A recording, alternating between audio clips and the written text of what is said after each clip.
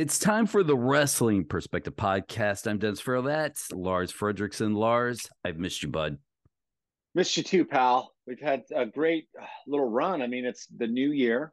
We've had our first guest, Levi Shapiro, which I Yep. thought was great. I mean, for us, concentrating on the indie guys is also part of, the wrestling perspective because I always feel like, you get some of these guys, they have a totally, completely different outlook, and I think that's good for the show. And I think it's just good for wrestling. I will say today we're going to have a lot more viewers than normal because we've got Josh Alexander. But go back and listen to some of these interviews we have with indie guys and listen to their struggles and what they have to figure out. Because just because you don't know them or you may never know them doesn't mean they don't have an interesting story. Right.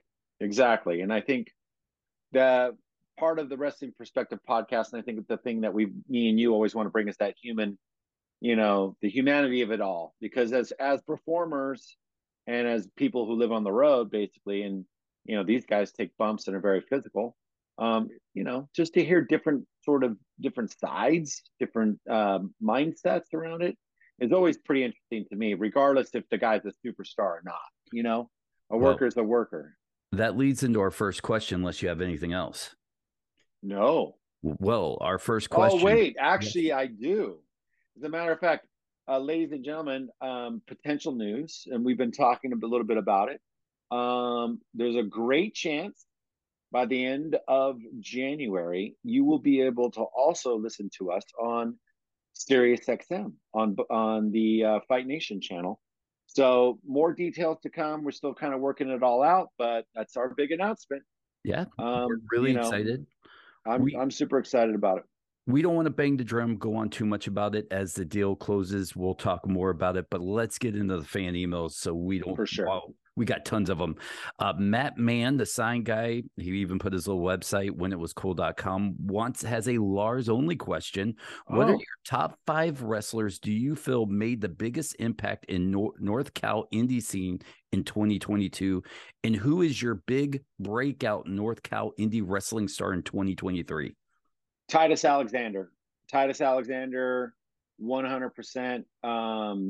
He's the best, bar none. He should already have a contract. I'm surprised that he doesn't. This kid he's money. Just start printing the paper because this kid's got everything. His dad was also a professional wrestler that I used to go and see, and Josh big Alexander? what? Josh Alexander is No, the big ugly. But yeah, no, Titus Alexander. And let me think who the NorCal. I mean, there's so many great wrestlers. I mean, um, but whether they're not from Northern California or not, I'm not too sure because I would think of Juicy, but I think he's a SoCal guy. Independent scene is pretty ripe up in the Bay Area and Northern California, and we get a lot of guys from a lot of different promotions. We get some Buffalo guys, but yeah, I would say Titus is probably my hands down. This kid's a superstar. He's got a great attitude. From what I can tell, he's a great heel, and he's just money. He's just money.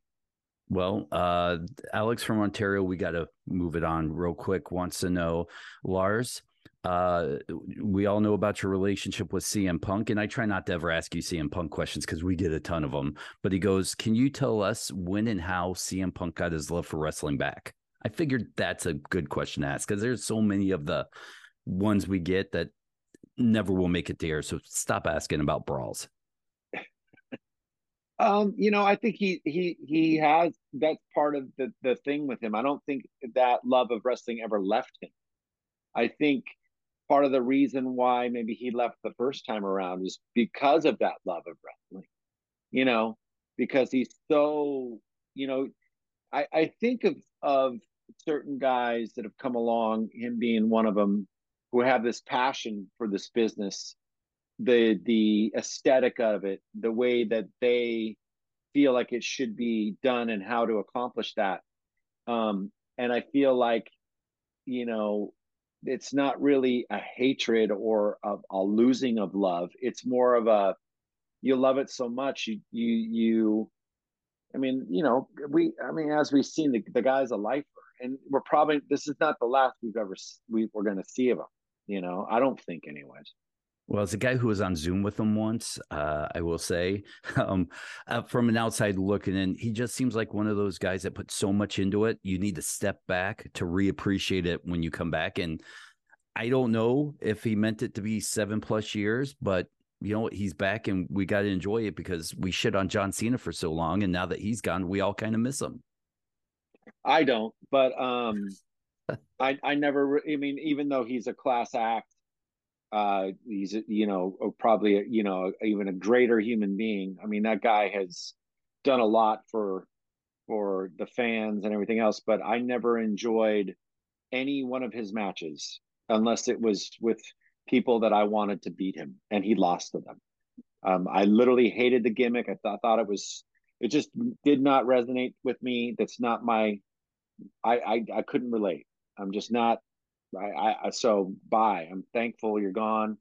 You're better in the TV show that you're in. You're more enjoyable to watch. Well, clear cut from Lars Fredrickson. But I mean, that's not. I'm not. But we Taking all him have down. those guys. We all have Yeah. those wrestlers that we just don't get, and that's okay. But like I said, and I'll always give him credit. He was the first, one of the very first. Rancid Radio did his very first ever interview when he was still the prototype, when he was in Southern California for not was it Hollywood or is it California Championship Wrestling? I don't know what that. Brian for Toronto wants to know. I just got done watching Wrestle Kingdom. I have a 2-part question. Can any company other than WWE put on an event that large? And B, why does it seem like Kenny Omega is just different when he's over in Japan opposed to America? That is a great question. I think Kenny Omega made his bones over there. I think people started talking about him over here because of what he was doing over there. I think he's got that psychology, that the Japanese fan really loves. Now, Which if is totally you're different from the American fan.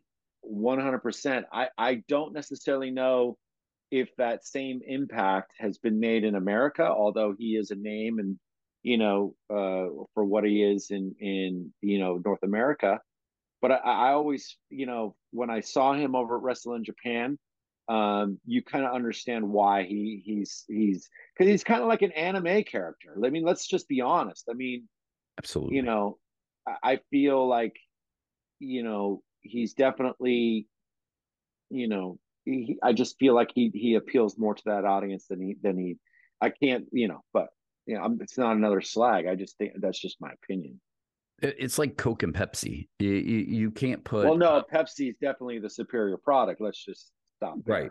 there. But you can't give a Pepsi to a Coke guy and expect him to enjoy it. And I think that's as much as Kenny Omega has broken the code, how to get over with Japanese fans. I don't buy into him. I don't hate him. I just don't buy into him here in America. I enjoy some of the things that he does, but I also feel like in Japan, I feel like he's got a little bit more of the psychology in his wrestling. I think when he gets, to North America and just the company that he's in with AEW, and it's a little bit more Wild West indie style, kind of outlaw kind of thing. I just feel like he's better suited with sort of more of a game plan. I'm just hypothetically speaking, of course, but I don't know if there's more of a game plan over there than there is here. I don't know. I don't know the inner workings, but I feel like when you're working for New Japan Pro Wrestling, which is a very, very professional outfit, I feel like you got to kind of bring your A game, which I think he does. And maybe that's the difference. Maybe he has to turn it on differently over there than he does here.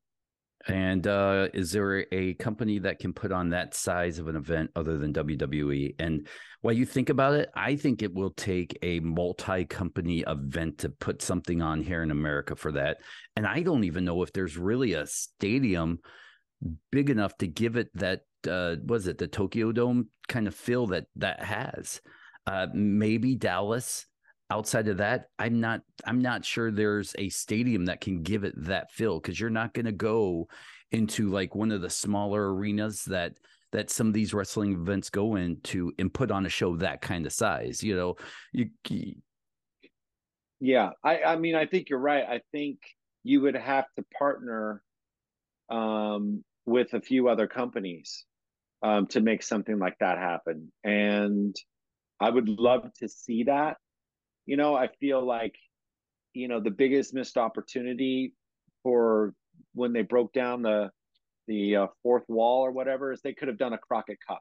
They could have done, they could have done so many things here when they were working with so many different promotions. And, I don't really see it that it's happening so much.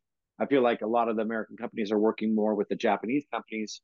For instance, Carl Anderson, WWE, working for New Japan, AEW, AAA, with FTR, New Japan.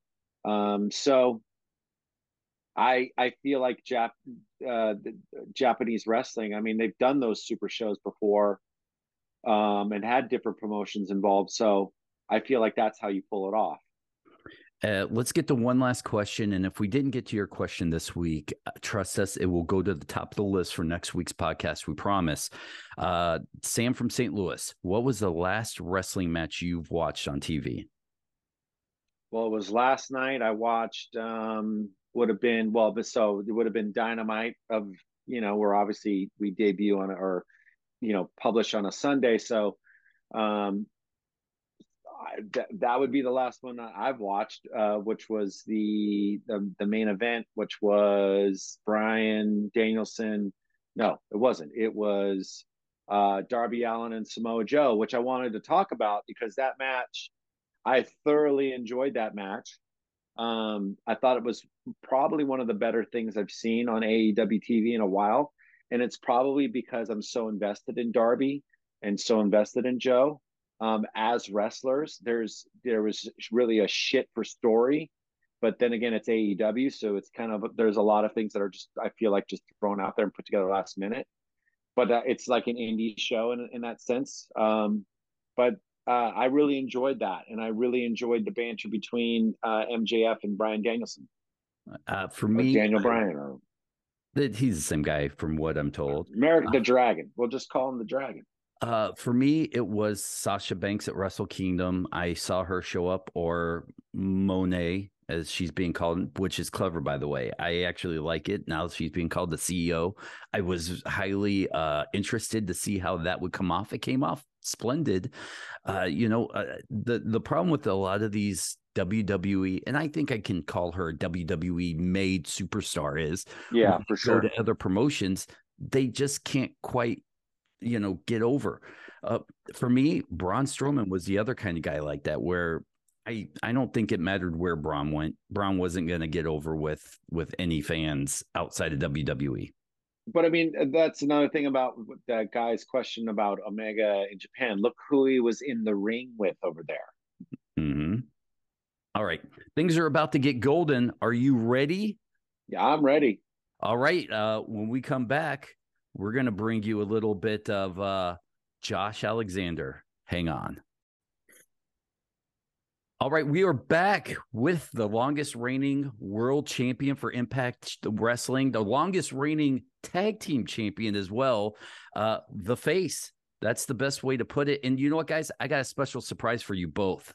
I've been keeping this from you, Lars. Josh is not the only champion we have on this podcast today. What? One of us won our fantasy football league. And I thought from champion to champion, we can connect. Your first three-timer. I know that you're not a fantasy football champion, but welcome. Greatness respects greatness, my friend. Well, I'm humbled to be in your presence, with that lovely championship you have on your shoulder. How does it feel? Yeah. This goes out to everybody. Now that bit's over. Let's move on. Yeah, congratulations, Dennis. Thank you, everybody. I mean, we got fucking Josh Alexander here, and you're trying to outshine the guy. I know. You know what I mean? Canadians are very sensitive. He has it's snowing up there. There's no grass on the ground. You've kept them waiting. And now you do this, Dennis. Well, he's the first 3-time Wrestling Perspective guest. I mean, that's probably dwarfs all your other accomplishments. So, congrats. Listen, I'm going to start the question off, and I'm a big fan of yours. You are family to me now. I've met you many times at Impact, following PD Williams around. Rest in peace. So my question to you here is, being following your career, knowing where you were when you came in, and with the North, Ethan Page leaves, kind of propels you into singles competition. If Ethan stayed with Impact, would you be a world champion today? Probably not. No, I wouldn't imagine we would. I think that North run would have continued to go for at least, a year and a half before we kind of split up and did, because like eventually everything runs its course. I know there's like FTR and the Young Bucks and these tag teams that stay together forever, but then you looked at me and him, and we were both individuals that came together, and we made a great tag team because we had chemistry and all this other stuff. But I think at some point that would have come to an end, but I don't think it would have materialized fast enough for me to be a world champion sitting here right now. Well, I mean, over the course of time, we've seen you sort of progress as a singles wrestler, and now you're the world champion. And you got a big test with Bully Ray coming up here pretty soon, in a week or so. Hard to Kill, Friday the 13th. I mean, here we're talking about, a guy who's disrespected you in a massive way. How do you prepare for a guy like him, who's obviously a seasoned veteran? And what are you doing to prepare yourself to take him on the 13th? Well, like, as far as being a seasoned veteran and all this stuff, like, I've been down this road before. I won that championship initially with the shortest title reign in Impact history. The first time I went down the history books, when I defeated Christian Cage. But I've since redeemed myself from that, now as longest reigning champion, I guess. But getting in the ring with people like Kaz, who have like 25 years experience, and all these other people, like, I've been in there with seasoned vets before. I myself, I'm in my 18th year in this business, and I'm not saying I know everything by any stretch, but that's not the X factor that I think puts me at a disservice going into this match. It's my emotions, as we've talked about in the past year here at Impact, kind of get the best of me every once in a while, and they've certainly gotten the best of me lately with everything Bully Ray's done. That's by design, by everything he's done. And I demanded Full Metal Mayhem for this because I am so pissed off, and I want to make a statement against Bully Ray. But that is the stuff that he has made his career on. That's the stuff he is known for, and I'm known as the wrestler's wrestler, the wrestling machine, whatever else. And I've never had a match like this in my entire career. I don't think anybody has any footage or seen anything of me doing anything like this before. So I'm going into uncharted territory for myself here at Hard to Kill, and the preparation for it is no different than any other match. It's just I know I'm gonna have to endure a whole lot more pain than I usually would. And I think if there's one thing I can say about me in Impact Wrestling, it's that my heart has carried me through a lot of tough matches to get me to this point right now. And I think at Hard to Kill, it's going to have to do the same thing. And I have the extra motivation of, wanting to embarrass Bully Ray at his own game because of everything he's done, not just to me, but to Tommy and my wife and everything else. This is kind of a happy accident, but last week, Lars and I were talking about fond memories of Center Stage. I kind of grew up in Atlanta as an Atlanta wrestling fan, a WCW guy. I used to go with my Boy Scout troops to Center Stage to watch wrestling events. And you were a wrestling nerd, kind of like we are. Do you geek out going into these arenas? Do you stop? How do you, like, I guess my question is wrestling at a Center Stage, which is kind of a low end of iconic, but it's still an iconic arena. You have Philadelphia, you have these other places. Do you feel like an extra charge as Josh Alexander, the wrestling fan, when you go into these buildings, or is it slab of concrete and you just go in and every ring's the same? No, you definitely, like, at least for me, maybe this is the wrestling nerd portion of me, but you definitely feel a little bit more going into venues like, like the ECW arena. I've wrestled in Maple Leaf Gardens. I've been lucky enough to wrestle in Madison Square Gardens and stuff like that. So you go into these venues where so much history has been made in the past. And I remember when I went to Center Stage, I believe the first time was earlier this year when I defended my championship against Joe Doring. And, you look around and you're just like, man, like, the amount of names and, successful legends and icons in our business that have been in that building and made history in that building for the wrestling game, it just adds the stakes of, you going in there and wanting to make your own mark now. Lars was in there too, by the way. What's that? You were in center stage. He left you off that list of the greats that have been in there. This is my bad. Yeah. Hey, but go Bully Ray. No.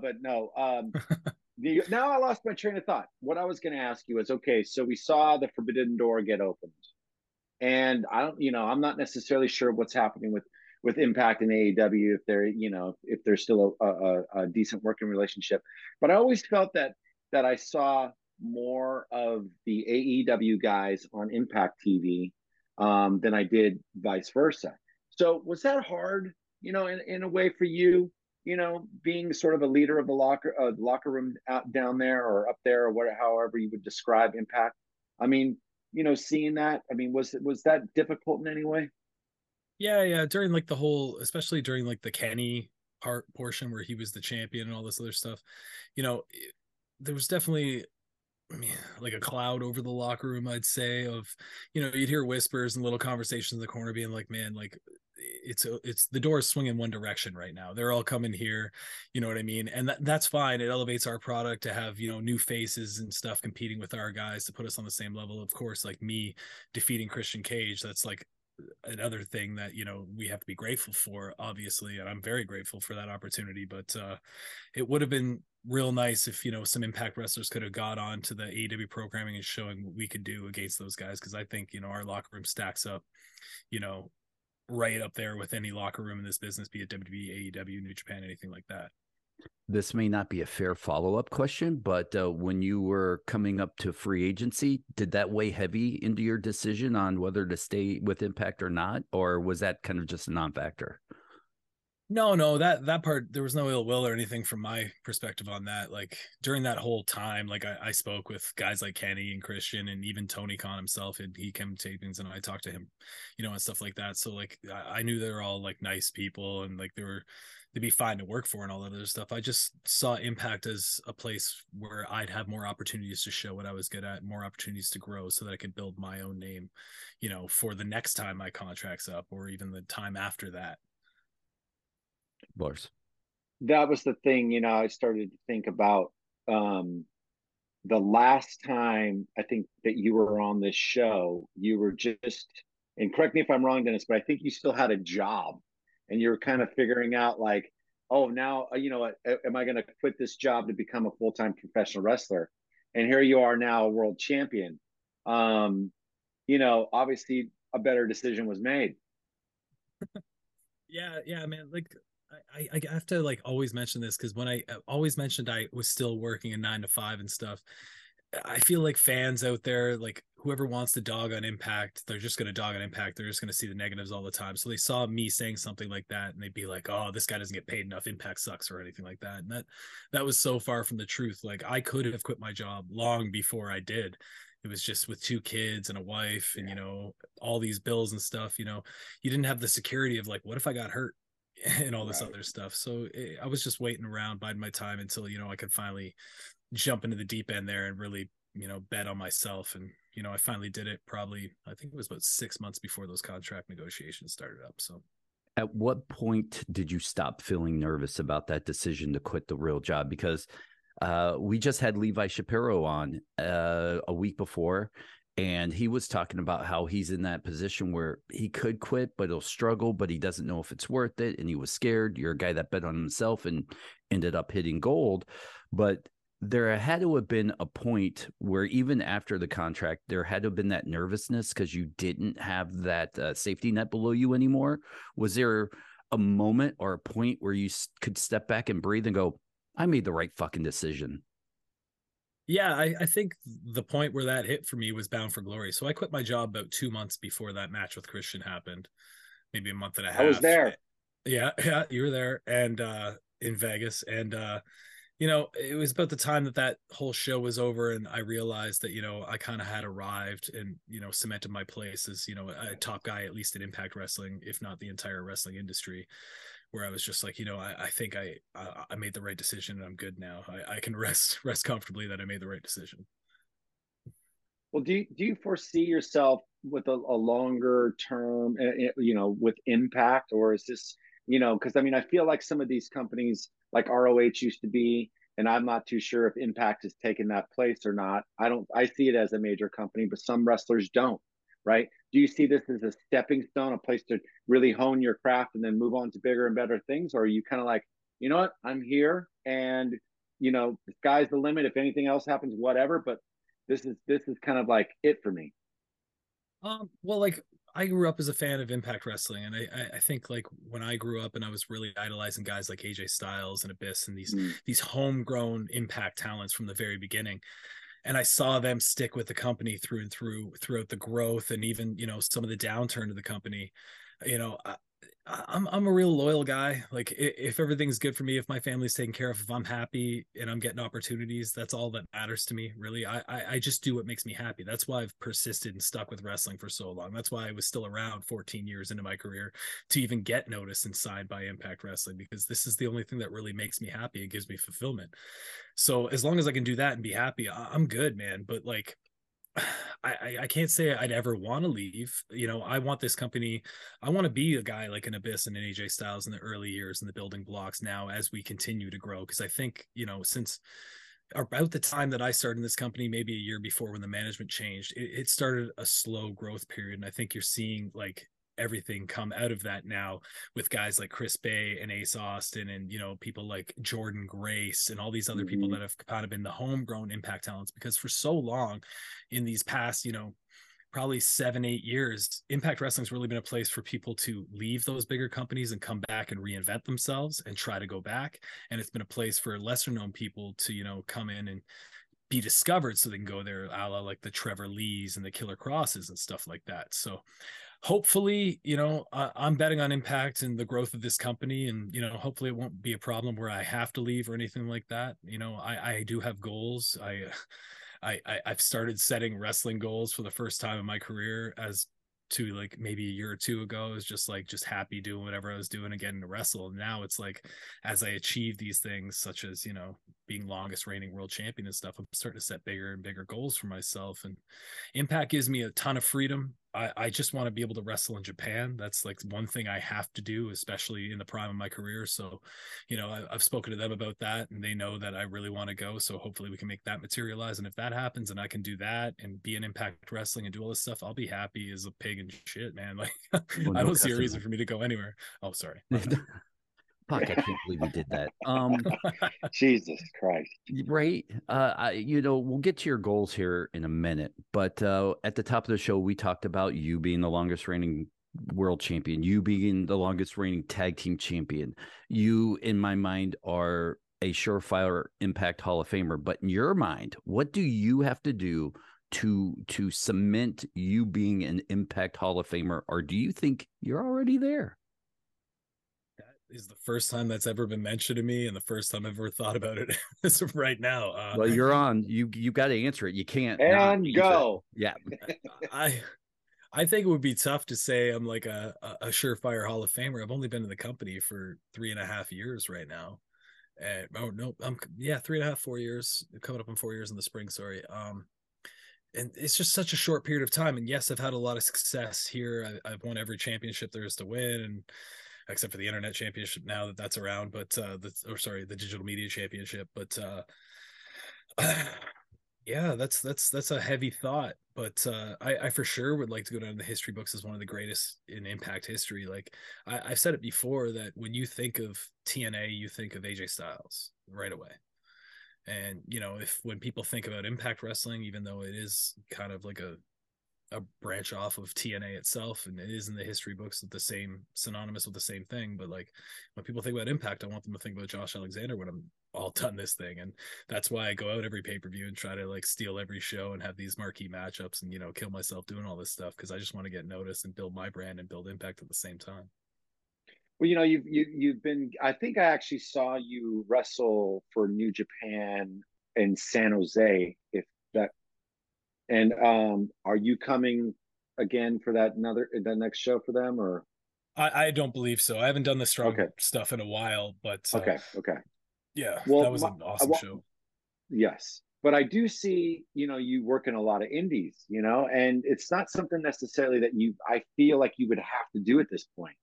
Um, what is the reasoning behind that? Because I mean, here you are, you're a world champion in a major company, and you're still out there working the indies, and is this to kind of keep the rust off, or is this to are you still feeling like you're honing your craft, or what is the psychology behind you getting out there and doing that kind of stuff?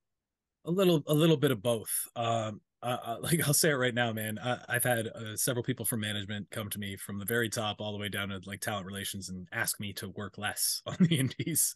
But the freedoms of my contract allow me to, do that all on my own. So it is half. The more I wrestle, the sharper I feel. So when I do show up to these impact tapings and these pay-per-views and stuff, I feel more ready. If I have 2 weeks off, I feel like I forget how to wrestle for some reason, even though that's not the case, but that's how I feel. It's that, and it's also to me like I just think I have this giant impact bumper sticker on my back, and I'm going around to these indies, and if people can see me wrestle and defend this championship, if they haven't checked out Impact Wrestling after they see me wrestle a main event on an indie against whatever hometown local guy it is in that town that I'm in, they might tune into Impact Wrestling. They might check us out, discover not just me but everybody else we have and how our product is awesome right now, and give it a chance. So that's part. It's a little bit of both.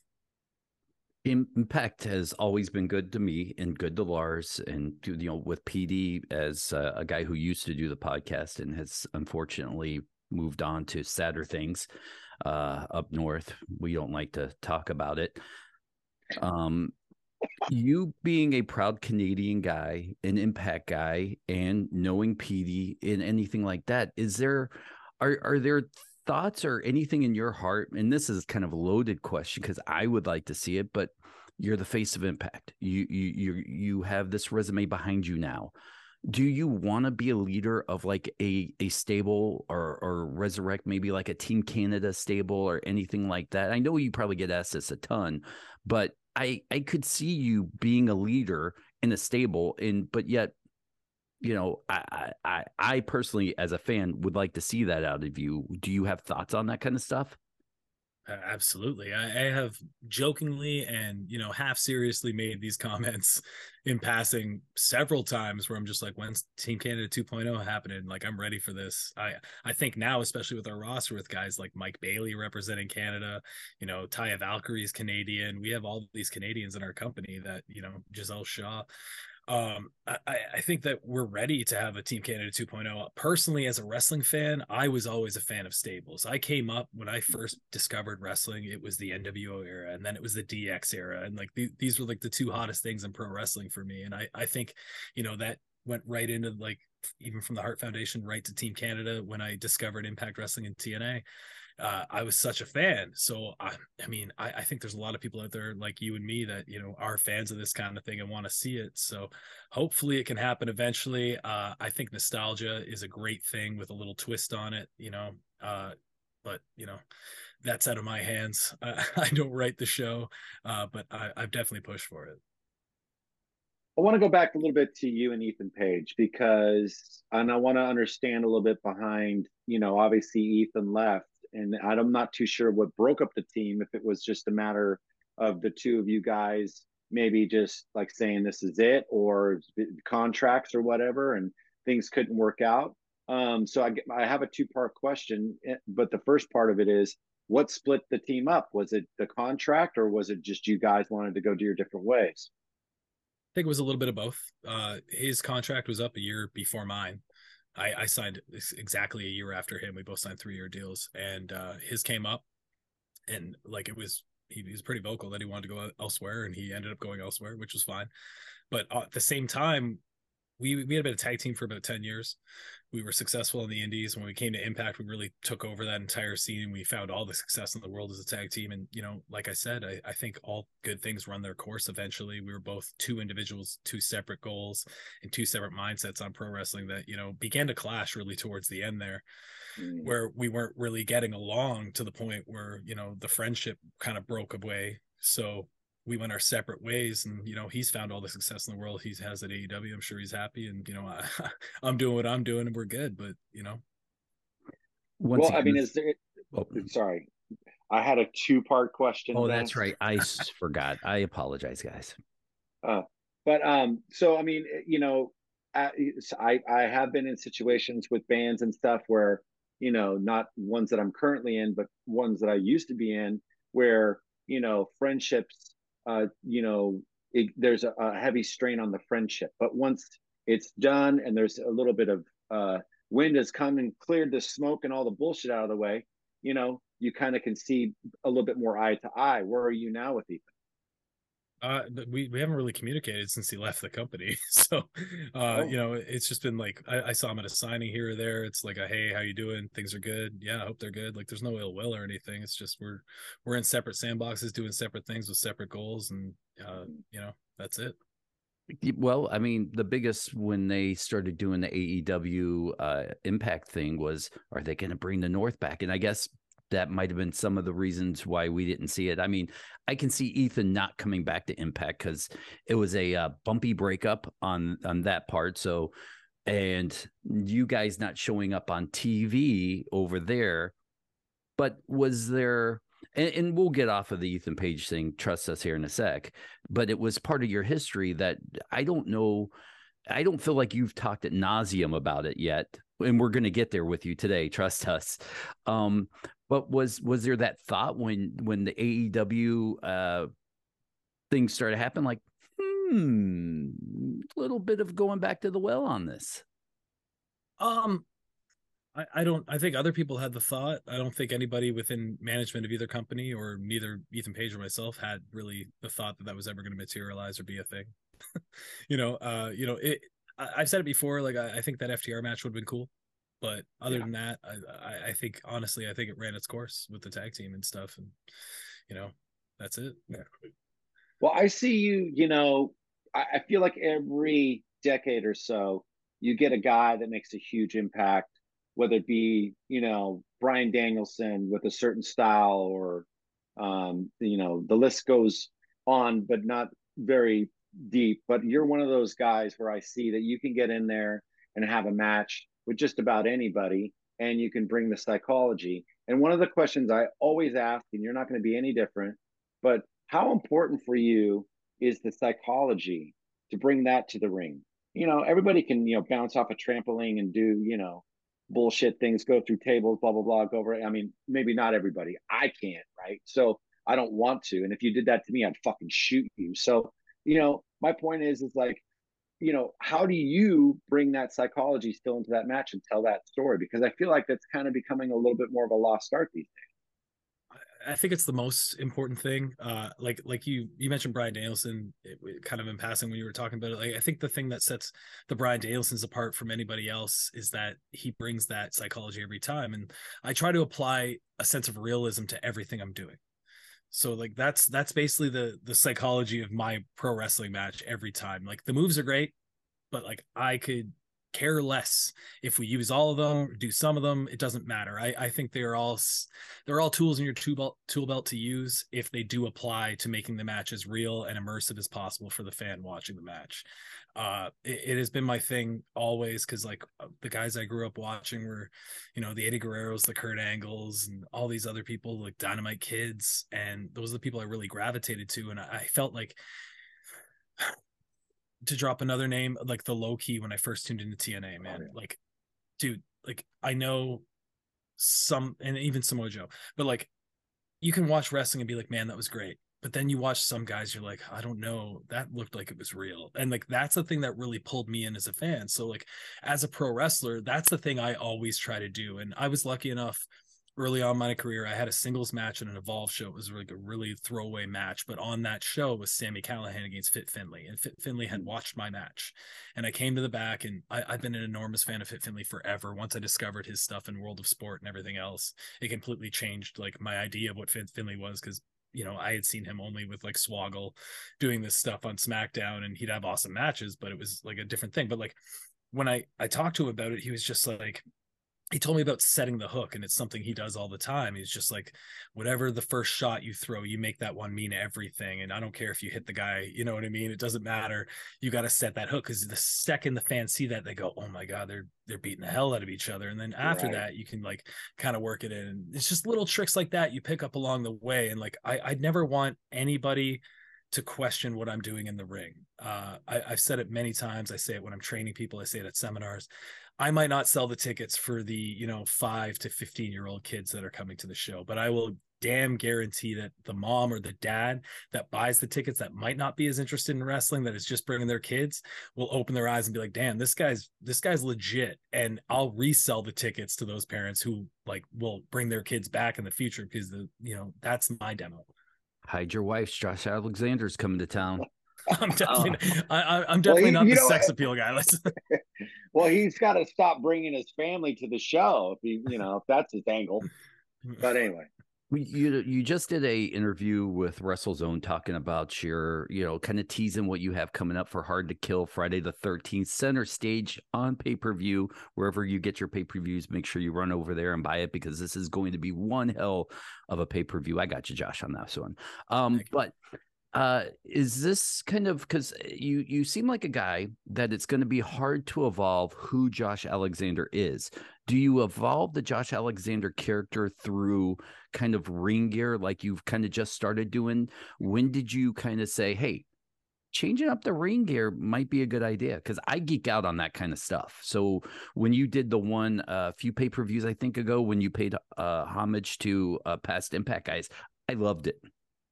Yeah, the Slammiversary gear where I made it the Kurt Angle singlet with my own little twist with the Maple Leafs instead of the stars. Yep. And I had the knee pad for AJ Styles and the knee pad for Samoa Joe, because those three were my ride or die guys when I was a fan of Impact Wrestling. Those are the ones that really inspired me. So it was cool to tip my hat at that, especially at the 20-year anniversary for Impact. But for me to evolve like my character and stuff, I think my look's pretty, I'm pretty stuck in my look. I'm the only guy that's pulled off headgear since Rick Steiner, even though, some people want to make fun of me for it from time to time, but whatever. That's that. But like, I'm just a big fan of ring gear and stuff like that. Like I said, I brought up AJ Styles, man. You ever see that guy wear the same thing twice? And his stuff was always awesome. But yeah, I'll sprinkle stuff in here and there, especially for this Full Metal Mayhem match. Like I told the WrestleZone, you might see me draped in white, as it's a good versus evil kind of thing going on. And it was just my own personal idea. And he, theorized that anytime you see white, you're going to see someone bleed. And, I did comment that I bleed in every single match I'm in, regardless if there's tables, ladders, and chairs involved. So I'm sure this one will be no different, probably be much worse. So, and podcasts, you bleed on every podcast you do. Yeah, where's the juice, bro? Yeah. Where's the juice? Well, that's the Tommy Dreamer thing. Yeah. No, he'll just break an arm trying to get a donut. But sorry, Tommy. I love you. I'm just kidding. I guess when I think about it, you got Bully Ray, who's an ex TNA heavyweight champion, right? And now he's back. When the idea came around to get you two together, was it something that you were kind of like, this could work, or were you a little bit hesitant? No, I was game for it from the very get-go.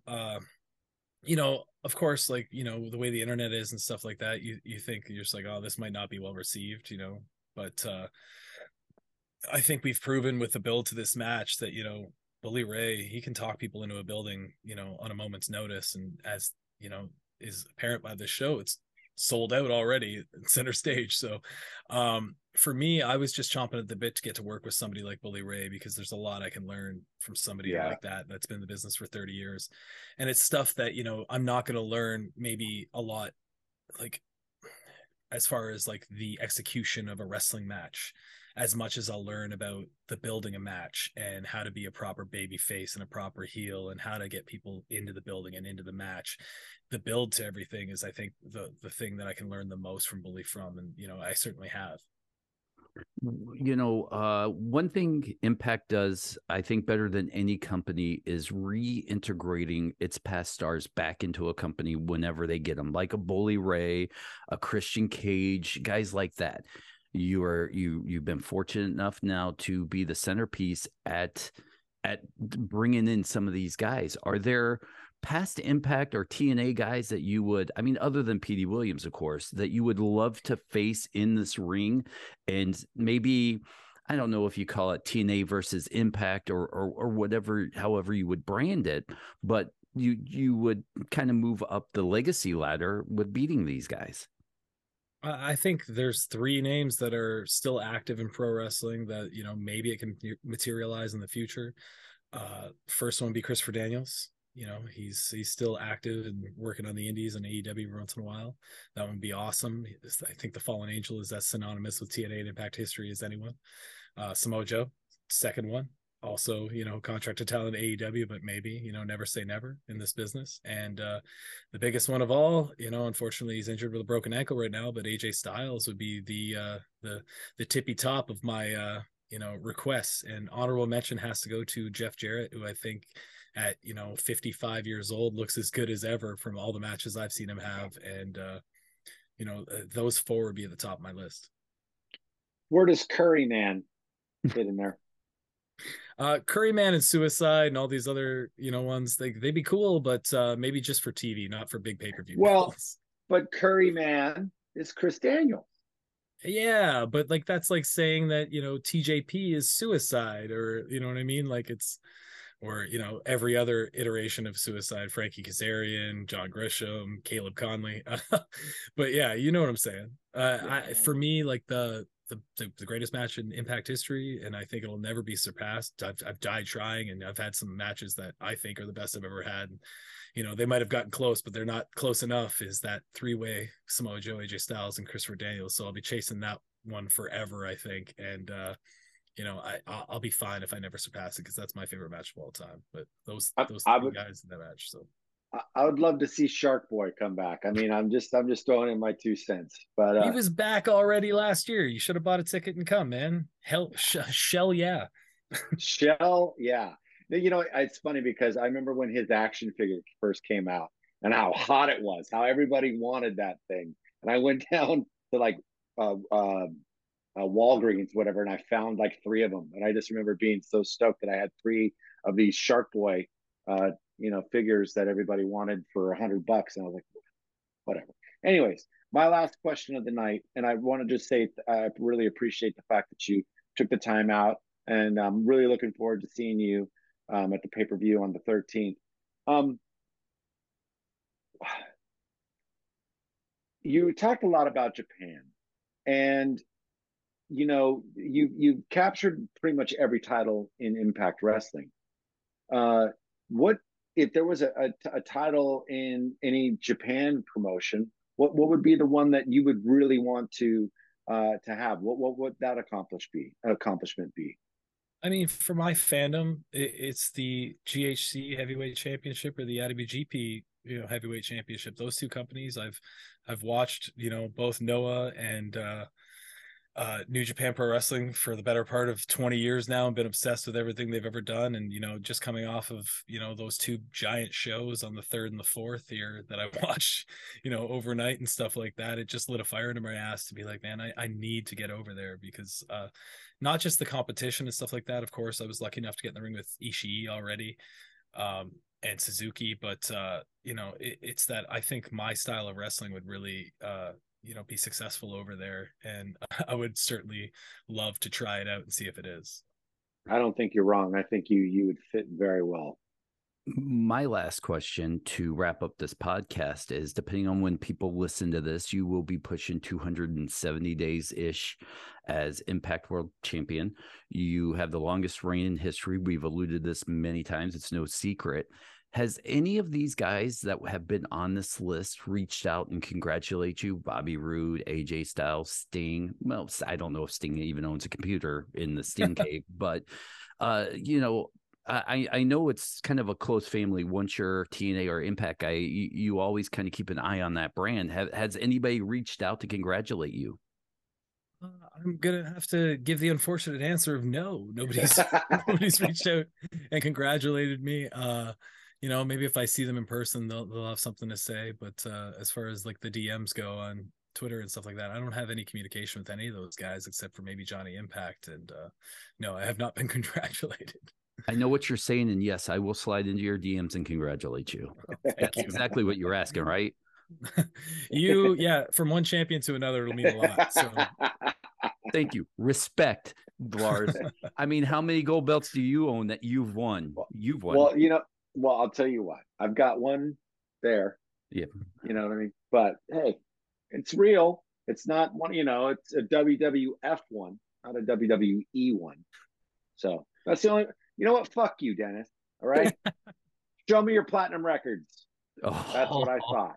That's what I thought. We're all going to have to bow to this one now. So yeah, so am I. I mean, he does this every time, especially on the phone. I'll be like, hey, what do you want for lunch? He'll be like, show me your platinum records. I'm picking. Every time. It's Qdoba again, I guess. Fantastic.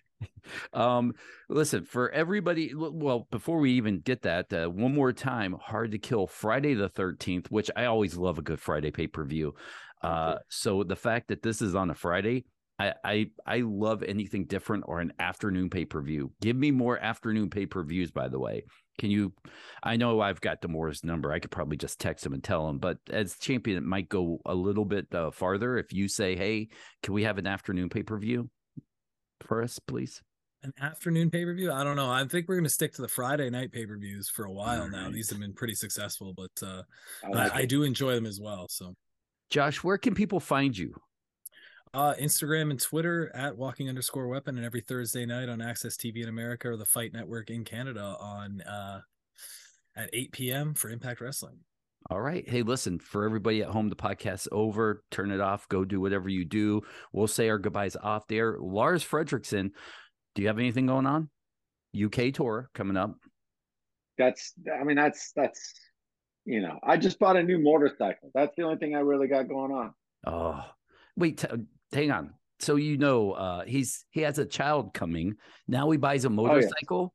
Oh, yes. Well, don't say anything because I'm very superstitious. You don't say anything. Don't say anything. You millennials, you need to learn about superstitions. Excuse me.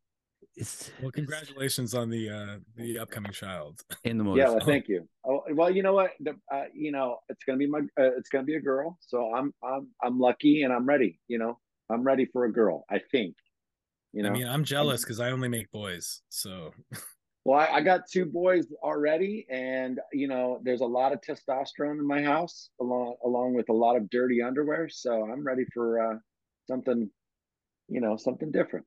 Yeah, man, daddy's little girl. That's what every dad wants. So, well, the boys are going to be gone. Be like, fuck you, dad. I know you're shitting yourself, but I'm over here. And then the girl will probably be the one to take care of you. That's so sweet. Yes. Hopefully, Josh, when we come back and interview you again in the next year or two, it'll be 400 and something days as champion. Good luck at Hard to Kill, Friday the 13th. We really appreciate you and Impact Wrestling allowing you to be here and talk to us. Yeah, I appreciate coming on, man. Anytime.